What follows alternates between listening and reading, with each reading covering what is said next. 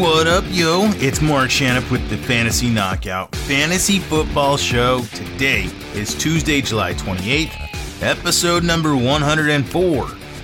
And I'm... That's right, excited for today's show.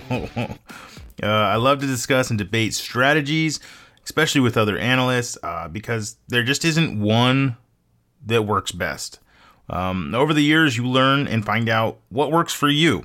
And not all drafts are the same. And so from one league to another, you might have to switch up your strategies. And that's what we're going to discuss today. We are still doing the hashtag knockout giveaway. So get in your entries for a signed Nick Chubb jersey at fantasyknockout.com. I've also provided a link in the show notes. If you're wondering where you can follow the show, we're on Twitter at Fantasy Knockout. Instagram is at fantasy_knockout. And hashtag dominate your league. Make sure when you check out the gift giveaway, the Nick Chubb jersey, check out the draft cheat sheets. You don't want to miss out on those. Get those at the website as well. Let's talk some news.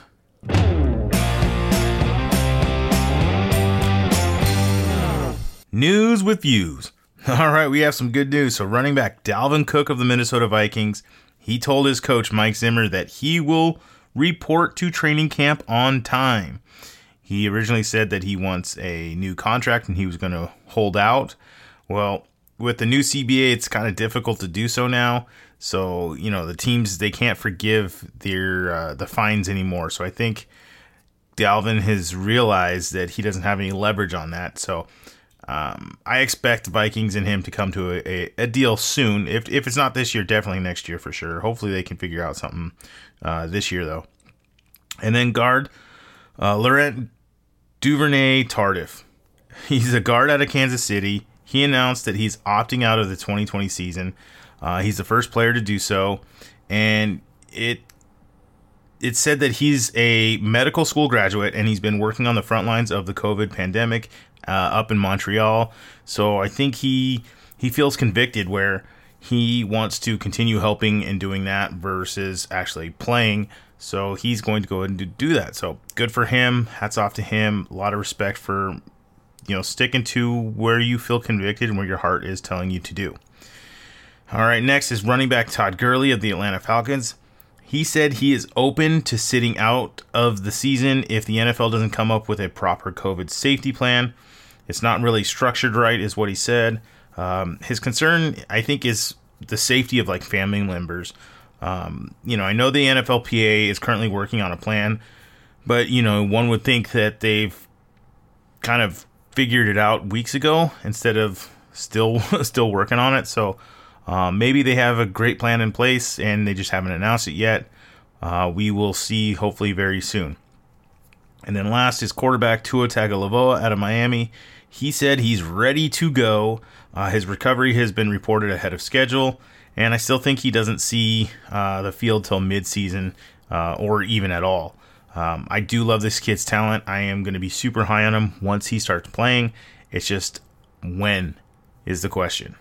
Let's get ready to rumble! Main event. All right, so let's talk about draft strategies.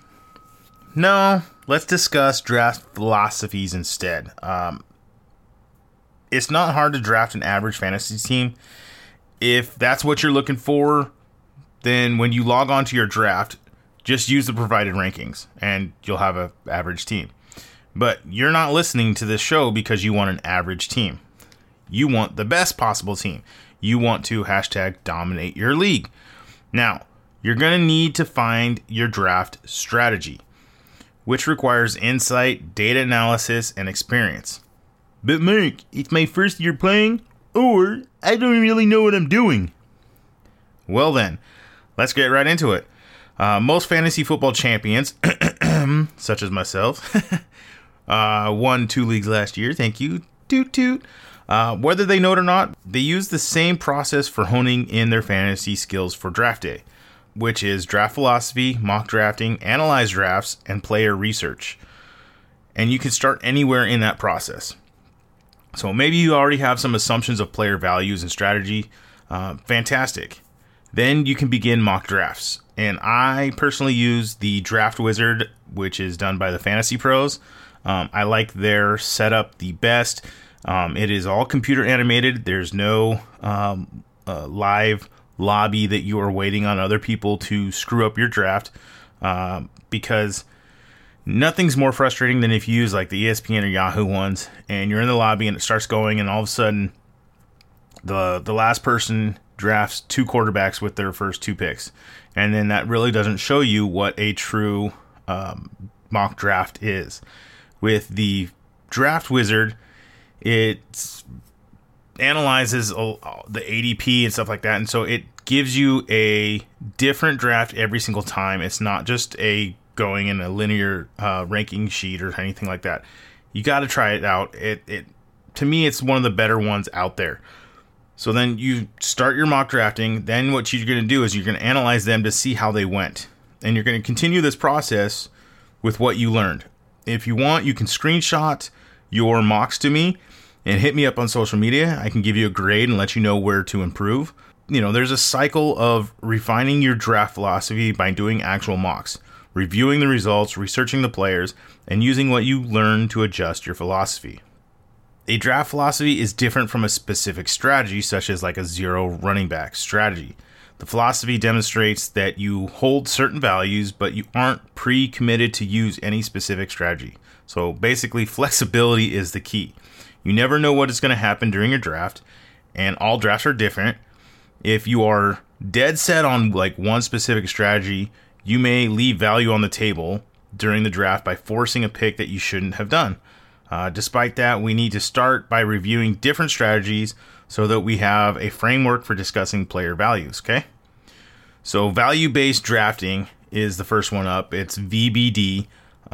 It's an old school concept created by Joe Bryant, who's at the Football Guys. The summary of VBD is rank players according to the points they score above a player's baseline at their position instead of their actual total points. I know that's a lot. For example, quarterbacks, they score a lot of points, right? But all quarterbacks score a lot of points. Therefore, the top quarterbacks have a lower VBD value than like running backs or wide receivers. So I'm going to break it down here. So let's use it like a 10-team league, right? Normal positions, 1 quarterback, 2 running backs, two receivers, and a flex. So if you take the very top quarterback, his total points for the year is like 300, right? We're going to do easy math. Then you take like the 10th ranked quarterback, his total points of the year is about 270 points. So that's a difference of 30 points. You guys following? Then you take the top running back and say his total points for the year is 250. Then you take the 25th ranked running back. Why? Because there are 10 teams and you have 2 running backs, and that gives you about that 25th running back spot with the flex. So his total points are 150. So that's a difference of 100 points. Now, if you compare the difference between the quarterback and the running back, that's 70 points, which is a lot. How do you make up this difference in this point differential? By drafting your quarterback later. Some version of value-based drafting is at the core of all draft strategies, right? The main problem with drafting strictly by VBD is that nearly everyone kind of already does this, or they already know about it. Therefore, you really don't have this advantage anymore. It's been around for over 20 years. So if you don't go above and beyond VBD, you're not going to be able to beat your competition. All right, let's talk about the late round strategy. I'm an advocate for this one. I like this one a lot. I've already mentioned it. So back in 2012, the first round of fantasy drafts contained 4 quarterbacks. Okay, every year since then, there have been 0 or 1 quarterback in the first round of most leagues. The change was due to a large number of NFL quarterbacks becoming fantasy relevant. This philosophy is highlighted by the late round quarterback trend popularized by J.J. Zacharyson. If there are about 12 quarterbacks who are all putting up solid fantasy stats, then every team in the league has a good quarterback. The difference between the best and the worst starting fantasy quarterback is not as big as one may think. You're able to wait a longer time and still have a solid quarterback in your draft, and you get more value out of your running backs and receivers. So if you take Lamar Jackson or Pat Mahomes at the top of your draft, that's like drafting a sports car.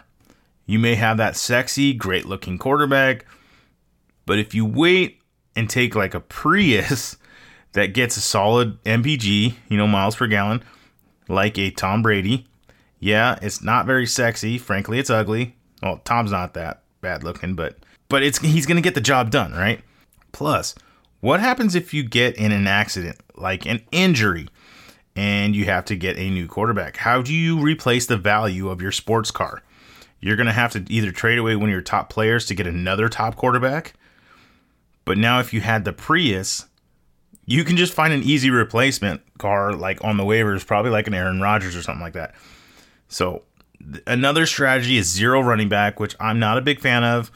But another trend that I see going on a lot this year is called the one stud running back. Zero running back is a strategy of not drafting a running back in the early rounds. Instead, drafting many of them late in the later rounds. So taken to its extreme, it can be kind of risky. Yes, you'll end up with a bunch of stud wide receivers, but you're gambling on several high-risk running backs later in the draft. Also keep in mind that zero running back is also much more and successful strategy in full point PPR leagues rather than standard or non-PPR leagues. So the one stud running back, I think you guys can kind of figure it out where with your first pick, you take a stud running back. So like if you have the first overall pick, you take Christian McCaffrey this year. And then after that, you load up on receivers and a tight end.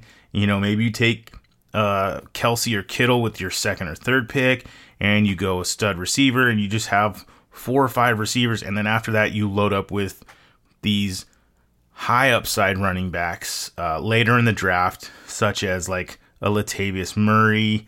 Alexander Madison was one before, Tony Pollard. So if something happens to these other running backs, these guys can fill in and do good enough, and you maximize on your receivers, right? Well, what I do is kind of a hybrid. I call it a hybrid. So my personal strategy is to take like an accumulation of all these strategies from an overarching philosophy that is a hybrid of them all, right? So for example, I'm a firm believer in the late round, so I'm going to practice that. But if I find value in my draft where Pat Mahomes somehow slips to the 4th round, I will draft him in the 4th round. If I see Lamar Jackson slipping into the late 3rd, I will take Lamar Jackson. I'm not opposed to taking a stud quarterback. It's just I want to make sure I get him in a proper value drafting spot. Next is draft position. So nothing impacts your draft more than the draft spot you pick from. This is another reason why you need to be flexible, especially if you don't know your draft spot until just minutes before your draft starts. To be fully prepared, you should be doing mock drafts from many different positions. So either like the beginning of the draft, 1st, 2nd, 3rd spots, middle of the draft, that 5, 6, 7, or even the end where you do that 9, 10, 11, 12. Personally, I don't like being at the end of the round, so I don't like the 1st or the 12th spot. I just don't like the bookends. Too many players get taken in between my picks, and I actually have to tend to reach on certain players, knowing that they won't be going there, and so it makes it harder to draft, in my opinion.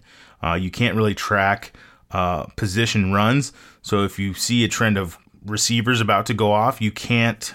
It's harder to adjust for that. So I personally like being in the middle, somewhere in that 4th, 5th, 6th spot, where I can tend to spot trends better, and then also I can tell when to take certain players and positions.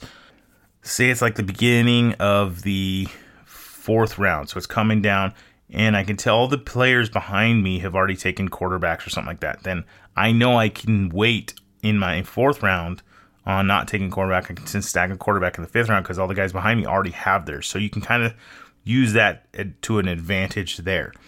And then next is league settings. Lastly, you must know your league settings well in advance of your draft day. Make sure your commissioner goes over this with everybody, because you don't want these hidden rule changes mid-year where you didn't know. So be prepared, look over your settings, make sure you know, is it a full PPR, is it half PPR, is it non-PPR, because that all matters in your draft. Are you starting just one quarterback, or is it a super flex where you can start two quarterbacks? And then that drafting strategy changes where you will take quarterbacks a lot higher. How many flex positions are there? Is there 2 or 3 of them where you need more running backs and receivers? Is there player bonuses? Like if a quarterback passes for more than 300 yards in a game, they get another 5 points. You need to know these things, so make sure you look over your league settings and adjust your strategy appropriately. And then finally, you need to be aware of the pros and cons of every strategy and try them out by mock drafting. Generate your own strategy, find what your tendencies are. Remember to be flexible, right? Do not lock in on a specific strategy, like saying, going into your draft, I'm going to go running back, wide receiver, tight end. And that's never good, because what if there's a bunch of stud wide receivers in the second round and you can find value there? Or let's say a running back slips to you in the third round where you didn't think you were going to take one there, and an amazing running back is there and available. Then you take the value, okay? So that's what I'm saying is by being flexible, is take the value, let things kind of fall to you. Don't overreach. Don't go out of your safety zone.